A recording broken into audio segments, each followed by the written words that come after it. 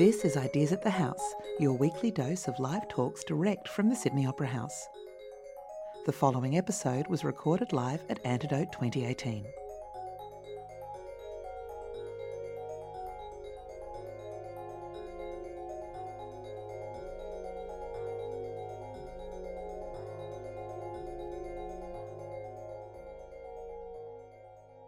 On March 30th of 2012, I woke up to a new body, which caused me to fall out of bed and land in the hospital. I didn't so much land in the hospital as I crawled. I had an addiction to Diet Coke at the time, and I knew there was no way I was going to start this journey without a little caffeine. So I literally crawled to the corner store, and I got a Diet Coke, and I got a banana because I thought it would help, and off I went. One of the things that I remember most about my hospital stay was how fun it was.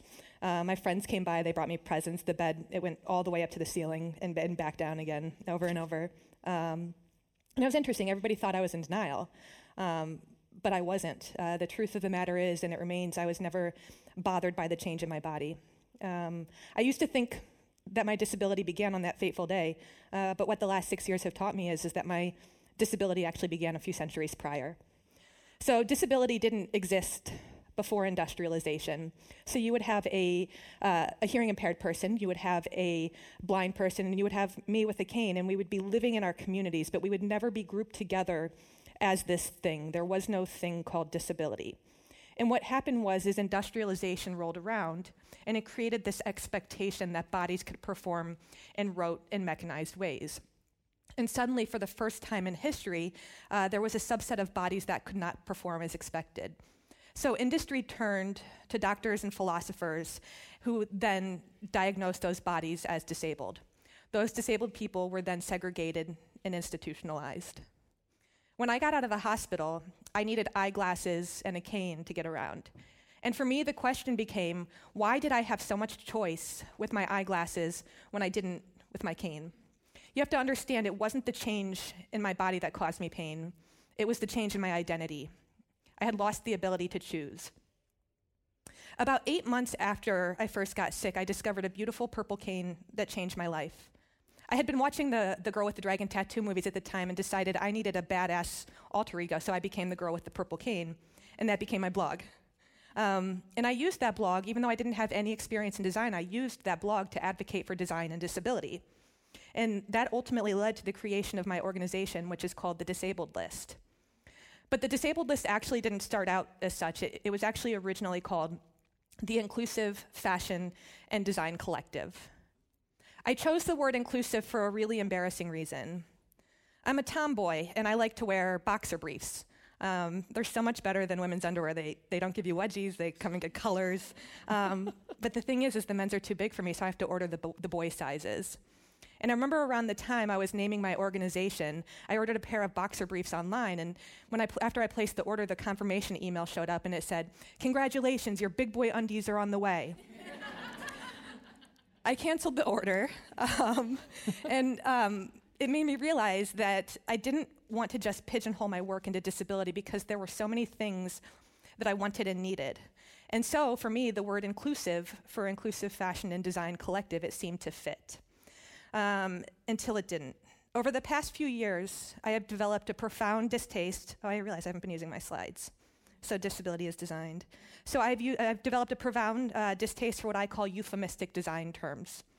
The word inclusion and inclusive design, it doesn't mean what I had intended it to mean. It doesn't mean variety. Inclusive has become a way to speak around disability without ever saying the word, because nobody ever wants to say the word disability. My experience of inclusive design is one where myself and my disabled peers are actually excluded from the design process. Inclusive design never credits us for our contributions. The same can be said of adaptive and universal and human-centered design. My question to you is when is it that you're actually saying these things, and when is it that you're just avoiding saying the word disability? People are so uncomfortable saying the word disability that they trend toward euphemisms such as special needs, which is why my friend Lawrence Carter-Long created, I'm still forgetting the slides, let's see. Which is why my friend Lawrence Carter-Long created the Say the Word campaign. Because every time somebody talks around the word disability, it increases the stigma of an identity that we are so proud of. And Lawrence makes a really interesting point, which is everybody thinks that the prefix dis in disability, that it means un. But what if it actually means apart from or separate from? I actually like this because to me it says that disability has actually never been about ability or a perceived lack thereof. I have found that telling our histories helps people understand what disability is. And so I've actually become an amateur historian to help my friend Lawrence with his Say the Word campaign.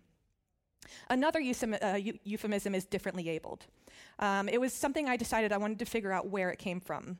It's a phrase that is often used by parents mostly and teachers to describe children. They say, no, you're not disabled, you're differently abled. So I took my search to the New York Public Library, and I found the first printed usage of differently abled in a 1980 issue of a radical feminist publication called Off Our Backs.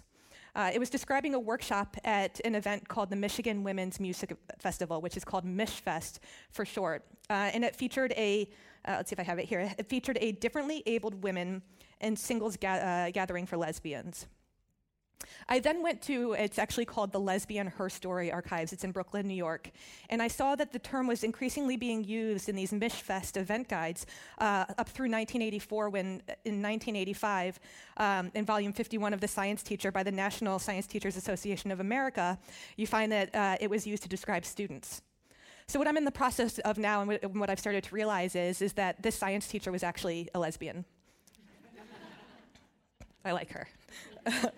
Anyway, so things devolved, and in 1985, the Democratic National Convention claimed to coin the word differently abled in a, quote, valiant effort to find a kinder term than handicapped, which the National Review, which is the most conservative rag at the time, then dismissed as semantic gobbledygook. It's funny, I never thought I'd agree with the National Review, but I do. But I was like, this can't be real. So I reached out to this MishFest historian. She was hilarious. She's an ASL interpreter, super gay, anyway. So what I learned is that MishFest, it was an annual event. It ran up until, I think, 2015.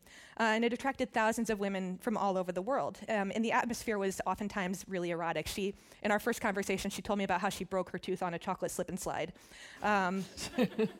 But it also attracted many disabled women due to an early commitment to accessibility. And so to these differently abled women of MishFest, it didn't just mean disabled, it meant disabled and empowered, disabled and sexual, disabled and free.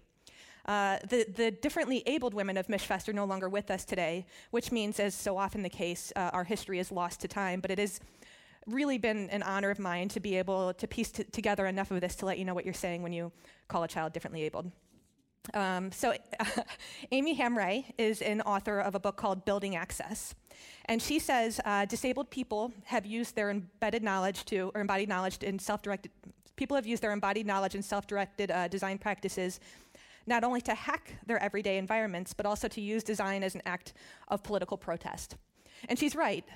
We disabled people, we are the original life hackers. We spend our lives cultivating an intuitive creativity because we are forced to navigate a world that's not built for our bodies, and our innovations have been known to change the world. Who here uses Fingerworks? Yeah? And T, of course T does. So back in 1998, there was a man, his name was Wayne Westerman, and he was struggling with some carpal tunnel and some tendinitis. And so he decided to create a technology that would allow him to continue working. And he created Fingerworks. And then in 2005, Steve Jobs bought that technology. It's the iPhone touchscreen. Who uses Fingerworks?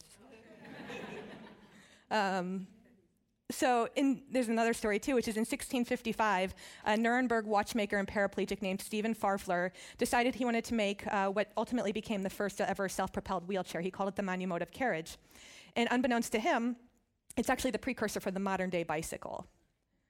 So the stories don't end there. You know, you can thank us for cereal and audiobooks and the electric toothbrush and cruise control and curb cuts. The list is endless.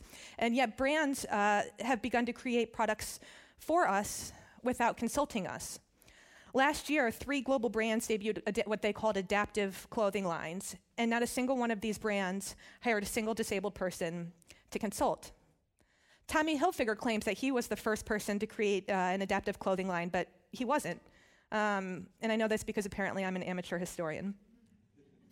The first person to create an adaptive clothing line was Helen Cookman, a disabled woman who wrote a how-to book called Functional Fashions for the Physically Handicapped in 1958. I've been trying to locate her archives, which I'm convinced exist somewhere in their entirety, simply because I haven't found a piece of anything she's created anywhere, so I feel that they must be somewhere. And I've had the most wonderful time communicating with her grandsons, who are also trying to help me locate these archives.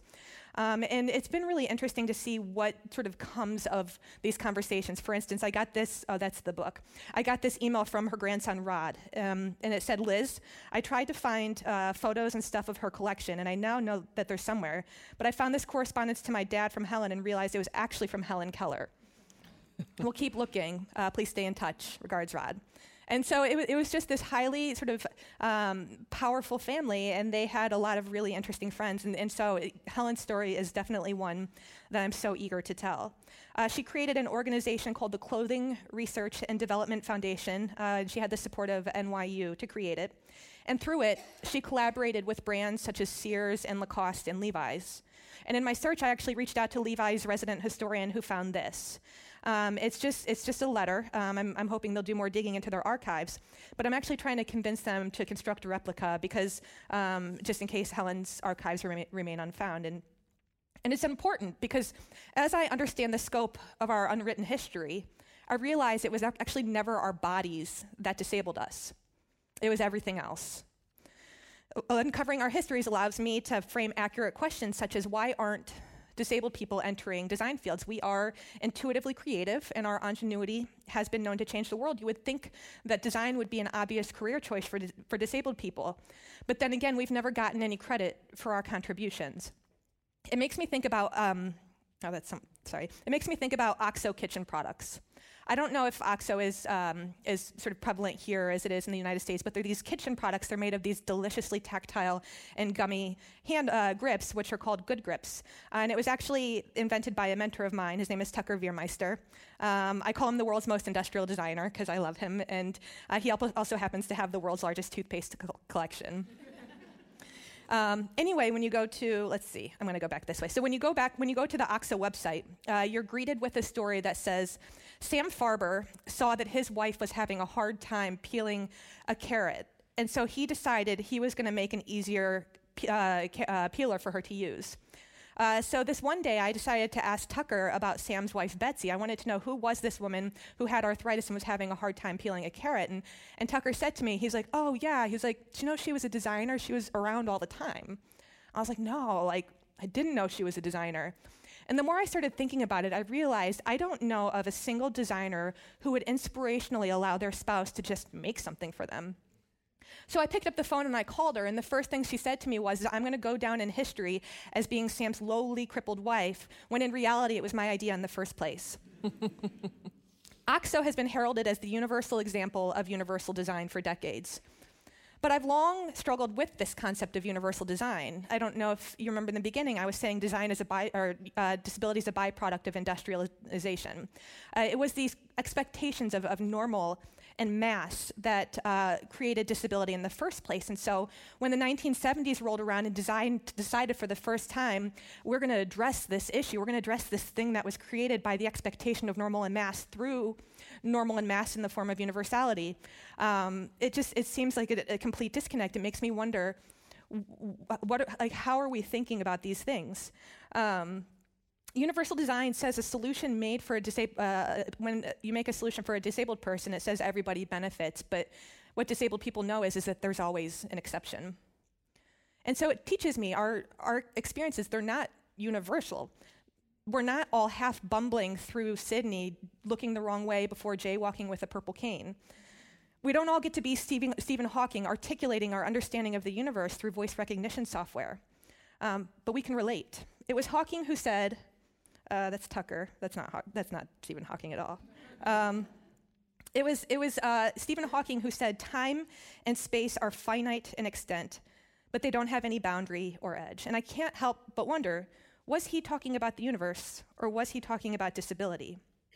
It taught me that while our designs aren't universal, they're expansive. They expand our understanding, they expand what is possible, and they expand what we have the freedom to pursue.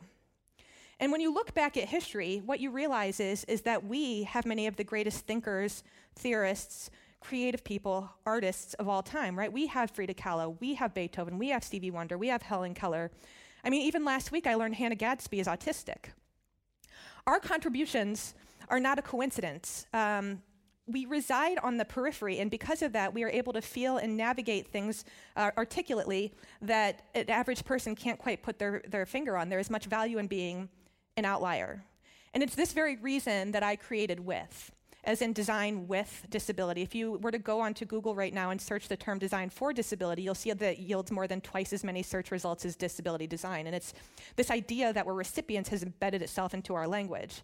So through the WITH Fellowship, what happens is I'm partnering creative disabled people who may not actually see themselves as designers with top design spaces. And the goal is to start creating pathways into design for disabled people.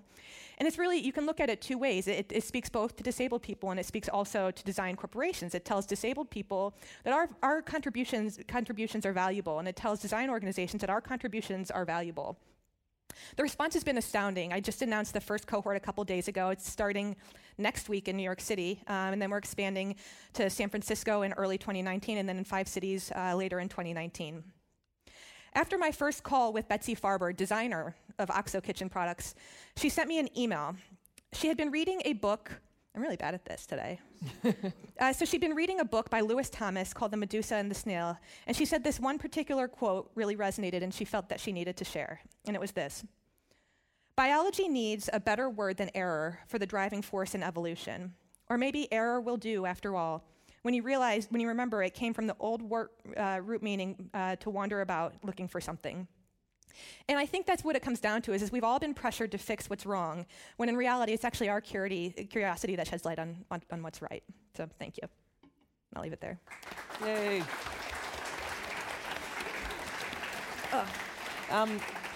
Hello. Hello. Hello, Liz. Hello, Fenella. We've been calling each other by our other names. Yeah, so hello, Fenella. I was actually worried I had it wrong for a second. Yeah.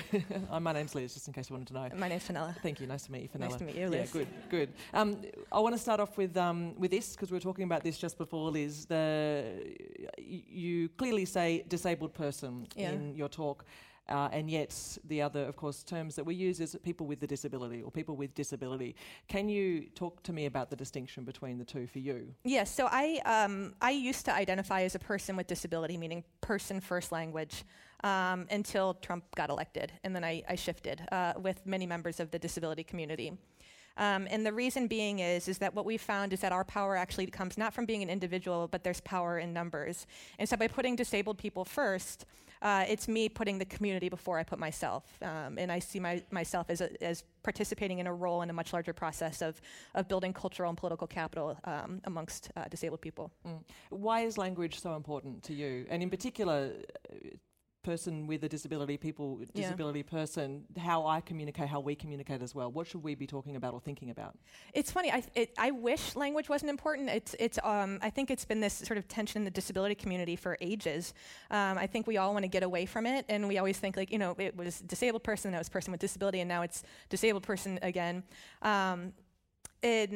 It's inescapable. I see how much language contributes to much of the work that I'm doing, just the language that's used in design. And so while I'd rather not focus on it, you're sort of forced to. Yeah, you kind of have to, don't you? There's no way around it. Yeah. Can we talk a bit more about how you became politicised? I know you spoke about it during your talk, which was fantastic, by the way. Fantastic, Liz.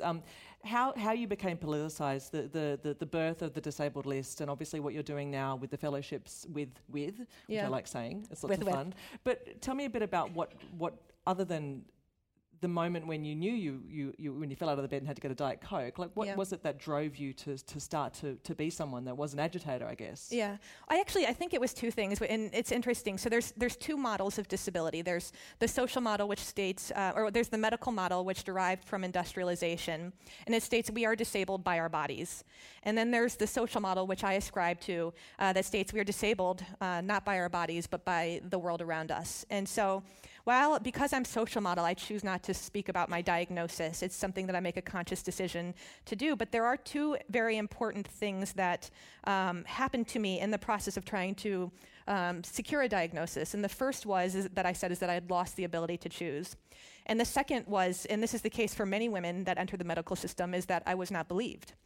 was told I was faking it, and it actually took me over a year to finally find a doctor to do the test that I needed to actually get my diagnosis.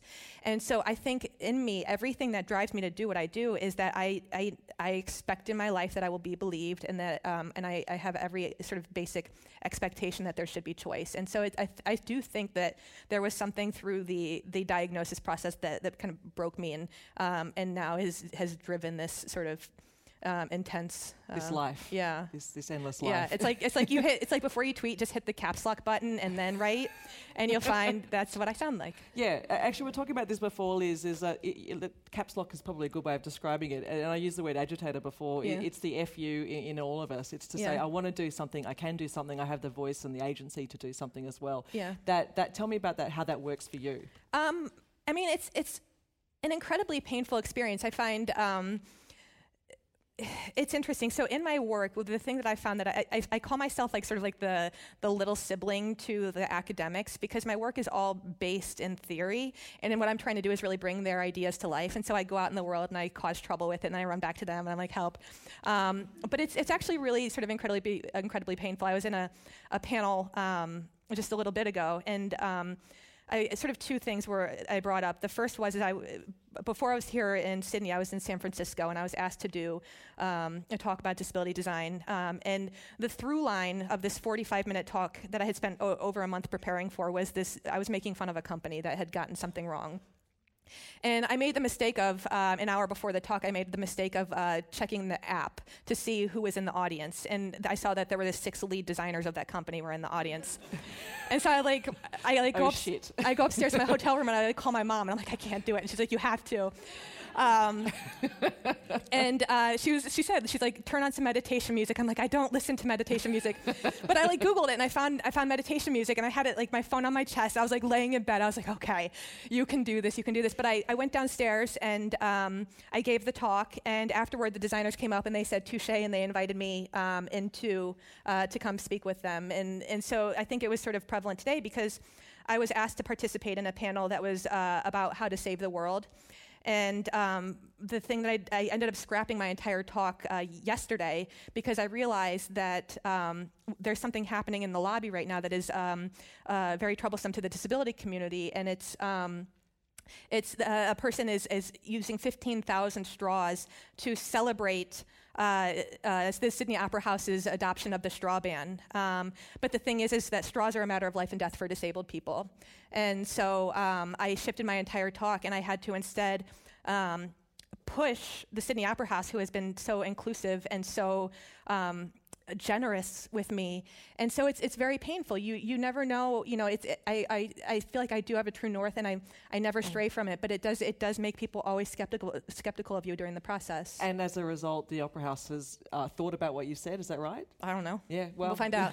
We'll find out. There's always an exception. You never know if it's going to happen as well. What was the company that you were taking the mickey out of in that talk? It's funny because the reason I don't say the name is because there's 2 of them. There's one in the United States and there's one in Target or in Sydney. And they're different. It's Target.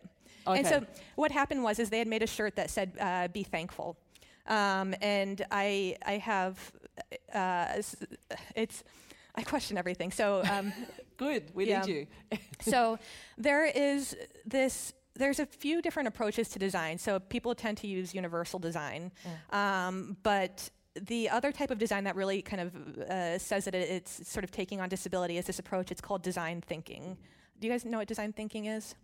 Give us a quick wrap up with it. Yeah. It was a process that was created initially in the 1960s, and it was by basically white men that had no equals. They were designers at the top of their profession. They were associated with the most powerful institutions in the world, and they made products that filled the lives of millions of people all over the world.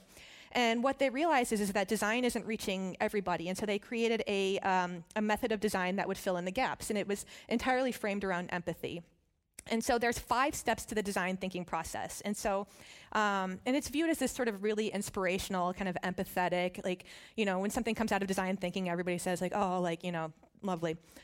So pat on the back type of thing. Yeah, a bit. Yeah. And so I started looking at it from the user's perspective. And so the first step of design thinking is you cultivate empathy. But what I have found is that disabled people were the original life hackers. And so those designers that are coming in and are interviewing and observing us, what they're actually doing is they're generating our life hacks and our ideas. And they're using those then to sort of rebrand them and sell them back to us as like this inspirational do-good. So then you move to the second step of design thinking, and it's defining the problem. And the thing is because we're not invited to the table, it's oftentimes us that gets defined as the problem. It becomes about what we can or can't do versus how something does or doesn't work for us. And so when you have our insights gleaned and us defined as the problem, you then enter this process of ideation, prototyping, and testing, which I argue leads to the sixth step of design thinking, which I call design thanking, because there's every expectation that we must be grateful for that which has been done for us. Okay, so thank you so much. You've helped us out so much, even though it was our idea in the first place. Yes. Yeah. Cultural appropriation in all the possible ways. Betsy Farber. Yeah, exactly. Helen Cookman. Great examples as well. And one of those companies that is a huge proponent of design thinking, of course, being IDEO, the global design firm. Yeah. And you were telling me a story about how they created a game or something like that, which is a perfect example of, again, ignoring and owning other people's ideas almost. It's a bit of a long story. So it actually started about a year and a half ago, and somebody said, did you know IDEO is having a sort of an online sort of thing that you could apply to? I don't know if it was a competition, but basically the premise is that you can come up with a design solution for disability in third world countries. And I was just horrified, because what I realized is that disability is a Western construct. It doesn't exist in these countries. And so what they're doing is they're going into these countries, they're creating the problem, and then they're solving it. Yeah.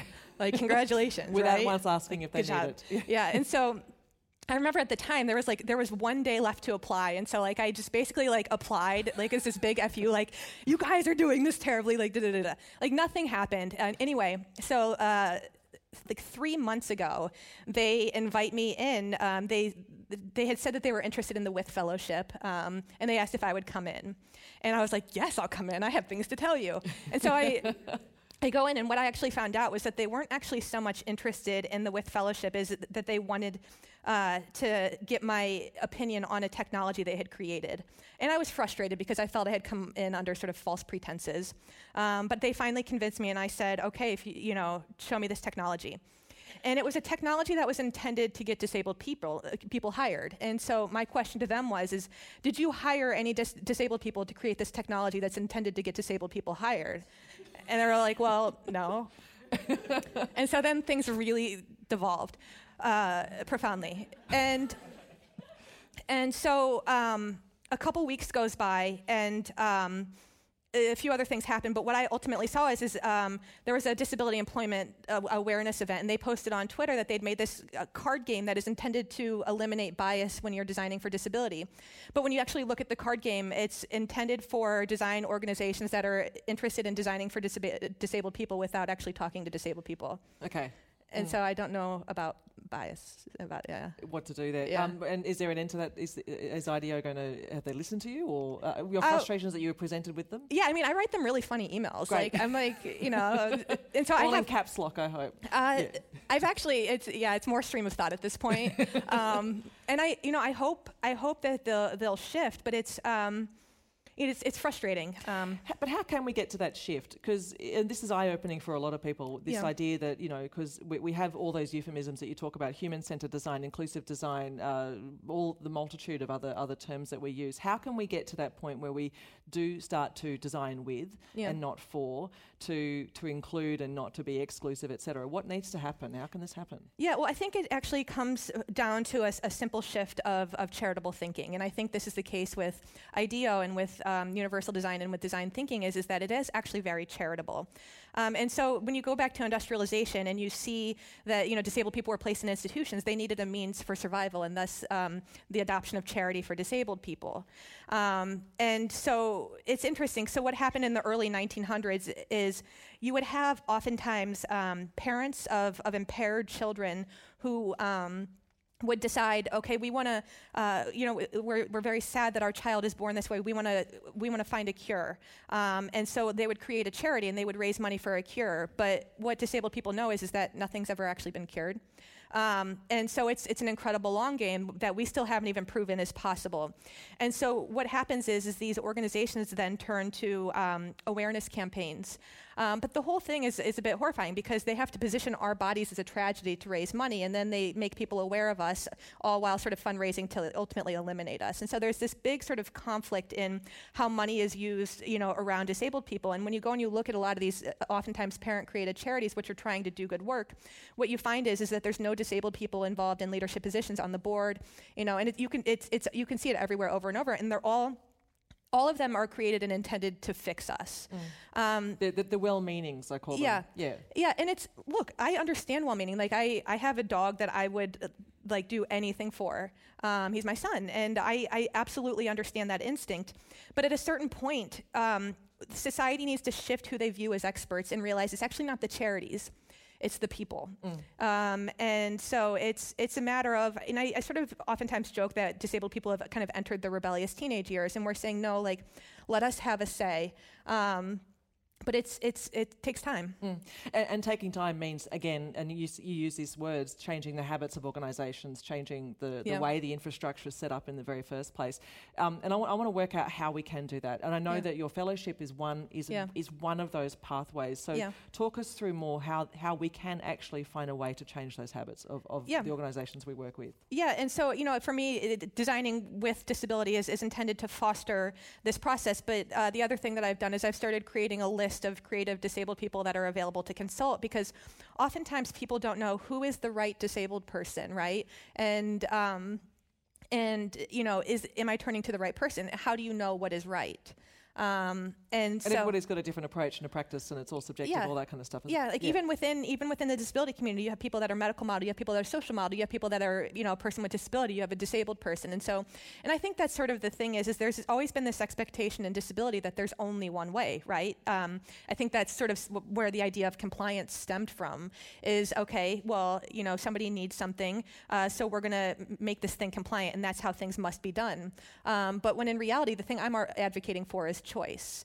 And so realizing there isn't just one way and there is room for creative solutions. Can you give us an example of how that's worked for you? So there's a multitude of examples, I'm sure, but what's one example where working with has actually proven to be quite successful? Yeah, so I met T. Uglos in the front row. I met her over a year ago at Google Creative Lab. They'd invited me in to do a presentation before a hackathon that they were doing. And the premise of the hackathon was they were designing for underprivileged communities. And so I had sort of correctly surmised beforehand that there were not going to be any representatives of these communities that they were going to be designing for. So I wrote this entire talk about designing with. And it was hilarious. Like right before I give the talk, I hear this voice from the middle of the audience, and it was like the voice said, "Everybody remember, you are not designing for, you're designing with." And I was like, why am I even here? And so I asked, I was like, who was that? And it was T. But it was actually really powerful. I gave my talk, and afterward, everybody divided up in groups. And it wasn't perfect, but what they did was they reached out to people in their lives who had created or that had an expertise in that area. And at the end of the day, there was ultimately this one thing, and it didn't actually strike me as particularly interesting at the time, but there was one group that had created technology around Morse code, because there are thousands of people all over the world that communicate through Morse code. And the interesting thing was 6 months later, I was watching the I/O keynote, and it wasn't even 10 minutes in when the CEO on the keynote stage at this event introduces somebody named Tanya Finlayson, and she's a disabled developer who had spent her whole life trying to build a technology around Morse code. And so what happened with Google was they met a disabled person who introduced them to disabled people, and then those disabled people introduced them to other disabled people. And ultimately what happened was this trend developed, and everybody said, Google Creative Lab talked to Tanya. And so that's what they did. They talked to Tanya. And what they found is that they ended up creating a much more powerful technology than what they could have created in the first place, simply because they needed her expertise. But more than that, when they rolled out this technology, they did two really important things. The first was in the video, they thanked her. They said, "Thank you, Tanya." It wasn't that they had done something for her. It was that they had thanked her. Acknowledgement. And and the second thing was the first time I saw it was in a tweet, and it said, "Tanya has taught us." And so Tanya was a teacher.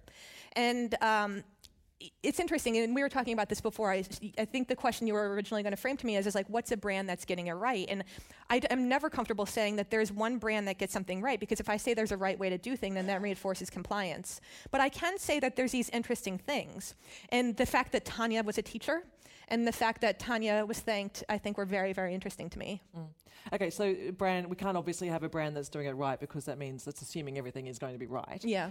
Brands that are doing it to a degree but not necessarily getting it, and where you find you're conflicted by it, and one of those is the shoe. You're telling me about Zappos. It's something called Zappos. Has anybody heard of Zappos here? Okay, I just don't buy enough shoes then, clearly. What happened with the Zappos? So they were one of the 3 companies that created an adaptive clothing line.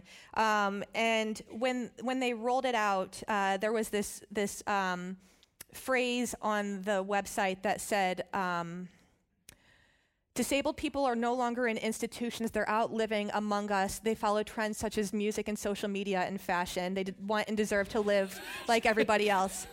And while like the institutions part like really grabbed my attention, it was the fact that they said they that really got me. And so I actually, I pushed the caps lock button. And it was only invented for this purpose. It's mine. Just to generally pissed off. Hey T, do you think they can rename it the Liz button?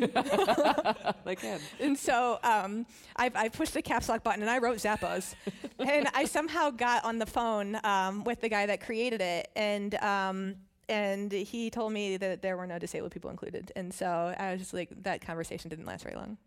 Right. So that not one person, no with all 4 type of thing. Yeah. And no conversation. Yeah. No, it was, I mean, why would you talk to somebody that escaped an institution? Yeah. It doesn't make any sense. If you have questions for Liz, by the way, we're about to go to Q&A, so start thinking of your questions, and I know you want to answer them all. All of them. I have, however, a couple more questions. But firstly, we were talking about the symbol, the accessible icon symbol of the wheelchair that we all know really well. Yeah. And as an amateur historian, you've been talking to another historian who is a real historian. She's a real one. Oh, for real? Okay, cool. All right, so we believe her. She's better. Yeah. She's one of the she's one of the academics who, in my life, like I just sort of hope to make proud. So yeah, cool. Tell me, what were you saying? What has she uncovered here with this symbol? Yeah. So she wrote a book called Designing Access, and it's about the history of the accessible icon. And she actually noticed this really interesting thing, and I think it applies to many aspects of disability. And what she started noticing is I don't know if you've seen the new icon where instead of having a wheelchair user that leans back, they're leaning forward in a more active pose. And so on the campus that she worked, the thing that she realized is that as they were rolling out this more inspirational, accessible icon, and her name is Elizabeth Guffey, and so as they were rolling out this more accessible icon, at the same time they were rolling back accessible features on the campus. And so oftentimes these things that are done for us, actually, that are done inspirationally, provide cover for our exclusion. Okay, so rolled it back. That's not great. Yeah, no. Like this way. Yeah, definitely down. Yeah. Okay, so thank you, Liz. More questions. We've got lots of time, so thank you. There's a question up the back. Hi, so my name is Grace. My background is actually in science, so it's very different to design. But one of the things that I've come across in my university career is that you get, and this is more from a medical model, you get people researching, obviously, different illnesses and diseases and disabilities. But very few of the people I've actually come across in those fields have those disabilities. And of course, one of the things that interests me as a potential research student is going into researching fields that affect me. Yeah. And I was wondering if you thought that we would see a shift in the way research is performed, but also the flow-on effects into design as you get more people involved in those areas. Yeah, I see it as a pipeline issue. And actually, the reason I created WITH was it's actually a first step to something else. And that started because I don't have a formal design education. I've been fortunate enough to cobble it together with some incredible design minds. And I also don't think that I think in a way that would have allowed me to thrive in a design environment. And I was talking to my friend, her name is Andrea Levant. She's a wheelchair user. She has this big job in DC, and we were talking. And the thing, I was telling her about my perspective, and she was saying to me that back when she was deciding where she wanted to go to school, she wanted to go to school for fashion, only there's no accessible design labs anywhere. I don't know about Australia, but anywhere in the United States. And so ultimately she realized she couldn't go to design school, not because there was anything wrong with her, but because there was no space made for her. And she has this great job, she's doing really good work, but at night she still goes home and sketches. Right? And so for me, what I'm trying to do is sort of build kind of capital and show what happens when you get disabled people into design spaces so that we can start to get institutions to create space for them so that we are welcome in those environments. And I'm doing it, specifically in design, but I mean, the same is very true for science. I mean, a big question for disabled people is why don't doctors ever look like us? So, and I imagine if I had a doctor that looked like me, I probably wouldn't have gone through what I went through. So I know exactly what you mean, and hopefully we get there. Thank you. Just here. Hi. Thank you very much for everything that you've been saying. It's really interesting, especially some of the things you said about language and really reframing a lot of how way we talk about disability. Yeah. The one thing that I am really curious to hear you speak a bit more on, because I'm not sure I totally agree with it, is the idea that disability is a Western construct. Yeah. Through I had quite a lot of experience in my master's and PhD with working with disability in developing countries, and my experience was that there's certainly perception and treatment of people with disability that would certainly go against that idea that it's a Western thing and that's something that we're importing into these environments. Yeah. It's just society's disabling people in a different way than perhaps is happening in Western countries. So I just want to get your opinion on and kind of like where that's coming from. Yeah, and again, it's Westernism. It's clearly it's a global phenomenon, right? Like it's our ideals have sort of imbued themselves all over the world, but because I look at, again, disability is I come from the framework that disability is designed. It is created. It is not the way that people, oftentimes when I'm having a conversation with somebody, they think that I'm talking about my body. And I realize that they don't realize that I'm not talking about my body, I'm talking about everything else. And the things that we experience, I think, like when you look at sort of the way that disability is treated, it started out before industrialization. It wasn't great, right? Like nothing was ever perfect, and oftentimes disabled people were sort of seen as humorous. Industrialization rolled around, and we were viewed with pity. And now it's evolved into something much more complex and more troublesome, which is we're viewed as inspiration. And so, these are things that were created through these expectations that bodies could perform a certain way, and they have rubbed off like in countries all over the world. But to go into Africa and tell a disabled person that they're inspirational, that's not how, like, oftentimes, like especially in Asia, people view it religiously. Like it's not, and so it's those various things. I think that was a terrible answer. It's a really good question. But I think what it boils down to is where is the messaging coming from? Can you talk a bit more about the inspiration, the politics behind inspiration? Yeah, it's interesting. Like it's been 5 or 6 years since Stella spoke here. Stella Young created a TED Talk. It was "I'm Not Your Inspiration." Thank you very much. And it was about this sort of the birth of inspiration porn. And it's this expectation that we're going to overcome, but we don't, right? We exist. And I often tell the story of, it's interesting, so like when you look in media and you think like, you see a disabled person, if you ask yourself like, who is this for? Is it for the disabled person or is it for everybody else? And almost always it's for everybody else. In 2016 for the Paralympic Games in Rio, BMW made a set of 4 chairs. They had brought in a top NASA scientist to create these unbelievable chairs, and the performers ended up doing really well. And afterward, I had the chance to ask them if they were going to take what they had learned from this process and if they were going to make wheelchairs for everyday users. And their answer was just no. No. Because they look good making the chairs for the other reason, the other purpose, but not for everyday use. Yeah, and so, but like you see it sort of time and again. And it's just, it's frustrating. Certainly is. Any more questions? Thank you. At the back, and then just in front afterwards. Hi, just wanted to ask, with design thinking and human-centered design, they're very prevalent these days. Yeah. Were you saying there that those concepts are fundamentally broken or just being misused? I think I don't think anything is fundamentally broken. I think that it is worth looking at it from the user's perspective. And I think it is the case with so much of this. What are the long-term implications? And so I asked myself, well, what happens to design thinking if you decide before you start the design thinking process, you actually consider who is going to be invited into the process. It's my struggle right now is I find this constant tension of things. It's things that feel a certain way versus things that do a certain thing. And we have convinced ourselves that things that feel a certain way are doing a certain thing. And I think this is much of the byproduct of design thinking, is that we're not actually ever creating a solution, but we're telling ourselves that because it feels like it feels good, that feeling good is the achievable solution.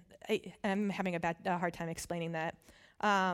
And I think it's for me, it's that the products that come out of these fields, they're seen as inspirational. They're not seen as valid solutions. But I also look a lot in the tech industry, and I remember I gave this talk a few years back, and it was a series of diversity panels, and these black men went on stage before me, and they said, while tech isn't moving fast enough, they are bringing in more black people, and so very slowly tech is becoming diversified. And then afterward, a group of lesbians went on stage, and they said the same thing, like while it's not happening fast enough, tech is bringing more lesbians in, and now tech is becoming diversified.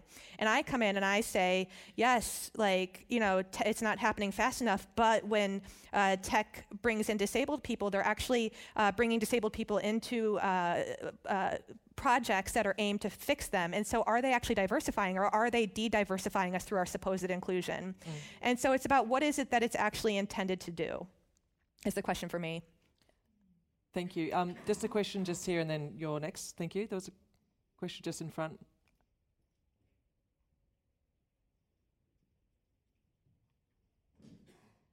I find your comments on de-diversifying interesting. Thank you. My number one pal here. Hi. Acquired her new body the exact same day you did, which is interesting. What a coincidence. In 2012? Yeah, on the same day. So one thing I've noticed says we'll use the words recovery. She's recovered. She's worked like a dog. She's trained like anyone else. She's been very inspirational. That's just lovely. But we're just getting our life back. Yeah. But what I found as she's gone back to the work world, things like that, I found that she's been ghettoized. In other words, the only work she has is in the disability sphere. The only, she's not offered, a large job anywhere else. She had 815 job applications to finally get work again in the government in a disability sphere. But I'm wondering about that as you were saying, that it's not diversifying. It's a ghettoizing. It's like put that over there, park it in there. We've got a place for you. Thank you very much. Yeah. Much like the Industrial Revolution. Can you comment about what you think about ghettoizing? Where you're putting people into a box, and you're over there. Thank goodness we got that handled. I guess I think a few different things, and I'm going to sort of work my way through the thoughts here because they're not fully formed yet, but I'm hoping through the... So I am working with a designer. She found her way to New York City after graduating from Savannah College of Art and Design. She's legally blind, and she's one of the most amazing textile artists I've ever met in my life. And for her, it's a very intimate process. She holds the material close to her face, and she works very intricately. And she's started applying for jobs in New York, and what she's found is that she's having a hard time getting a job, not because she lacks talent. Everybody's saying she's the most talented textile designer I've ever seen.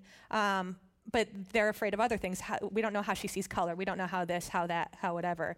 And so for me, this is really the goal of my work is how do you start to create pathways into design for these sort of specific people? And it does seem sort of backwards because you're saying that she's sort of ghettoized by now sort of being like thrust into the disability space. But the way I see it is that we're only just now through this disability identity starting to build political and cultural power.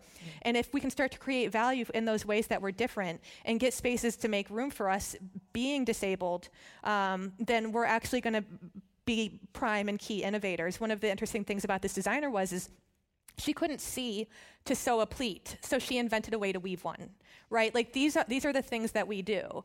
And so I guess the thing that I want to say to you is that I can understand how it feels sort of ghettoizing to be thrust into this other place, but I hope you know that sort of in the world, the work that myself and sort of my disabled peers are doing is really to sort of keep you in that place, but to allow you to thrive in that place, because I think it's the future. Thank you. There's a question down at the front. Hello, Liz. I would love to see more disabled designers. I'd love to see more designers everywhere. I'm a permaculture designer. It's an Aussie thing.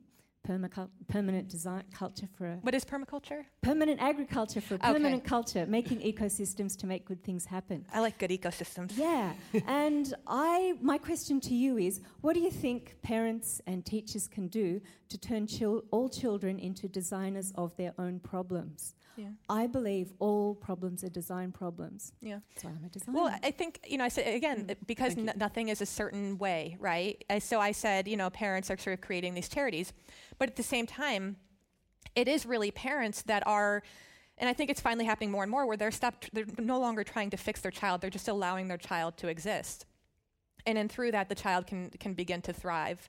And so I think for me, it's, it all does stem back to sort of the family and our perceptions of disability. So I don't know that there's anything specific I would tell a parent to do other than to just sort of hear their child out and allow their child to sort of direct. I was more thinking of all people because design's really natural for me, and it's not for a lot of people. Yeah. And it's half natural for some people, and they just need a little bit more help, and they'd be great designers.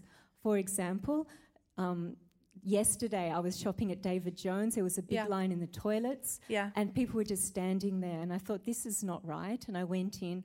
3 toilets said, we don't work. There's a big barrier. And I checked, just the doors didn't lock properly. So I went under the barrier and I used the toilet, and I told all the ladies, the toilet works fine if you don't barge in on each other. So that's just using design process, inquiry, to get your needs met. Yeah. So that's what I want to know. How can normal people be encouraged to be better designers of solving the daily, the doors don't work problems? Yeah, I remember my grandma, she had arthritis, and she would just go get a towel and she would use that to open a can of soda, right? Like that, something as simple as that is a life hack. And I think this idea of creativity and disability is a very new idea. But I think there's very few things in life that I think are universal. And I'm scared to go so far as to say that creativity is universal. But I think that is the human condition. And so really start to see the ways in which we are. It's like if you can sort of look closely at your life on any given day, how do you hold the toothbrush? Like, how do you, if you're trying to do something and you're trying to put toothpaste and you're trying to get the lid off, like, how do you navigate that? Like, that's a creative process. And so if you can boil it down to those very simple actions and see how thoughtful you are about it, I think is always very interesting. Thank you. There's a question just here at the front. Thanks for waiting. Hi, my name's Dan. I'm actually a trained fit artist who identifies actually having a disability of neurodiversity. Yeah. And it's a common point of view question, all of the above. Where do you see basically people with disabilities? How can we be like, of recent times, I've actually been pushed in a sphere of being an advocate for fellow artists with a disability. Yeah. But also at the same time, I have a lot of people say what you were talking about, the understanding, which is more like kind of, for a better word, and I'm not trying to insult people when I say this, but pity, if you know what I mean. And like I always make it kind of like, at present, I have my masters, etc., etc., etc. I can't get any work here in Australia, but I was just saying to my friend next to me here that I've been asked to actually apply to be an access department head of a theatre company in New York, whereas I can't even get a gig, assistant directing in Australia. So how can one actually word what their disability without it being seen as what you were saying as a disability? I have said neurodiversity because for such a long time I used to say learning disability, and I don't know what it's like in America, but recently that's been defined as being intellectually disabled, and that's not bad or good, but that's not me. So I have one of the WITH fellows, she has Lyme disease, and she was forced to drop out of school for close to a year because she was so sick, and she came back and she sort of finished her degree. And she was worried about entering the design world because she's worried about her energy. And the other thing was, she's like, but I don't identify as disabled. She said, I don't look disabled, and I don't feel comfortable saying I'm disabled, and it feels less than, et cetera, et cetera. So like that was a conversation we'd had before the With Fellowship. And then when the With Fellowship came along, she applied as a disabled person, and suddenly, now that there was opportunity for her, for the first time in her life, she was able to comfortably say, oh, this is what I am. And it's simply through creating that opportunity. And so for me, we talk about Original Life hackers, like what's the thing that I'm trying to hack? Like I'm trying to hack your situation. Like that's the thing that I'm trying to shift. And it's a hustle, right? Like, and it's you have to feel everybody out all the time, and it's frustrating. And do you out yourself? Do you not? Like, yeah. No, it actually very much is. It raises so many unknowns, and so for me, it's a matter of, I say, like really focusing on each situation as it happens, and just sort of continue to hack at it. Like do it enough, and I'm so hopeful that you'll find your way through it. I wish I had a better answer for you, other than like, yeah, I get it. Keep hacking. Yeah. Thank you. I think we've got time for one more question. There was one here at the front. No. Just here, thank you. Hi, Liz. Hi. Thank you for the wonderful talk. It's fascinating. No, thank you. So my name is Richard. I have a background in neuroscience and astronomy. Okay. And what I find fascinating is that there are all these cases of people with disability or brain damage, and they suddenly have these other skills. Yeah. And I think the mind is amazing in its ability to compensate. Yeah. And there are lots of examples like that in astronomy and neuroscience. I wonder if there are any websites that illustrate all the amazing innovations that came from people with disability. Not yet, but you make me. These are all things that we are just now building enough cultural capital to have the means to do. Right? We're very early in this process, but it does who you are in the world. This neuroscientist, this very sort of thoughtful person. It makes me think of. Did you read Oliver Sacks' last book, River of Consciousness? Not the last one. So he had talked about this in other books too, but there's a chapter called Scotoma. And in Scotoma, what he talks about is how what we know of the brain and how we know that the brain works is simply through something's absence. Because we don't know that part of the brain worked in a certain way until you find somebody who that part of the brain stopped working for, and then you can sort of match it up. And so for me, I think Oliver Sacks has taught me this great thing about like, well, what can we learn about, people who have been sort of deemed absent from society, these, disabled people. And so I think there are much broader, and this is, if you're both neuroscience and astronomy, like these sort of broad overarching questions, I think are really, really powerful. Yeah. Thank you. If I may share a quick comment about some of the amazing astronomers in history who had disabilities. So in the early 1900s at the Harvard Observatory, there were these women who were considered computers because at those times they were not considered good enough for theoretical work. Yeah. And two of the women who made the biggest contribution, they also were deaf as well. Yeah. So I feel that maybe they had some kind of different perception. I mean, you might look at it as a different perception, but you might, and I think that there was something there, and I don't remember what it was. But also, you sort of realize the amount of resilience that a disabled person is sort of forced to build, and think that might have also allowed that person to get into the position that they were at in NASA. So, yeah. Thank you. Do you have a favourite life hack, just to wrap up, Liz? Hang on, Fenella. Yeah. Sometimes I attach a GoPro to my cane, and I'm joking that I'm filming a slow action thriller. Right. Yeah. Great tips. Okay, I've learned a lot. It's been a joy. Yeah. You are a total legend. Ladies and gentlemen, please thank at Antidote, Liz Jackson. Thank you. While we've got you, subscribe, rate and review Ideas at the House in your favourite podcast app. You can also listen to more Sydney Opera House podcasts at sydneyoperahouse.com/ideas.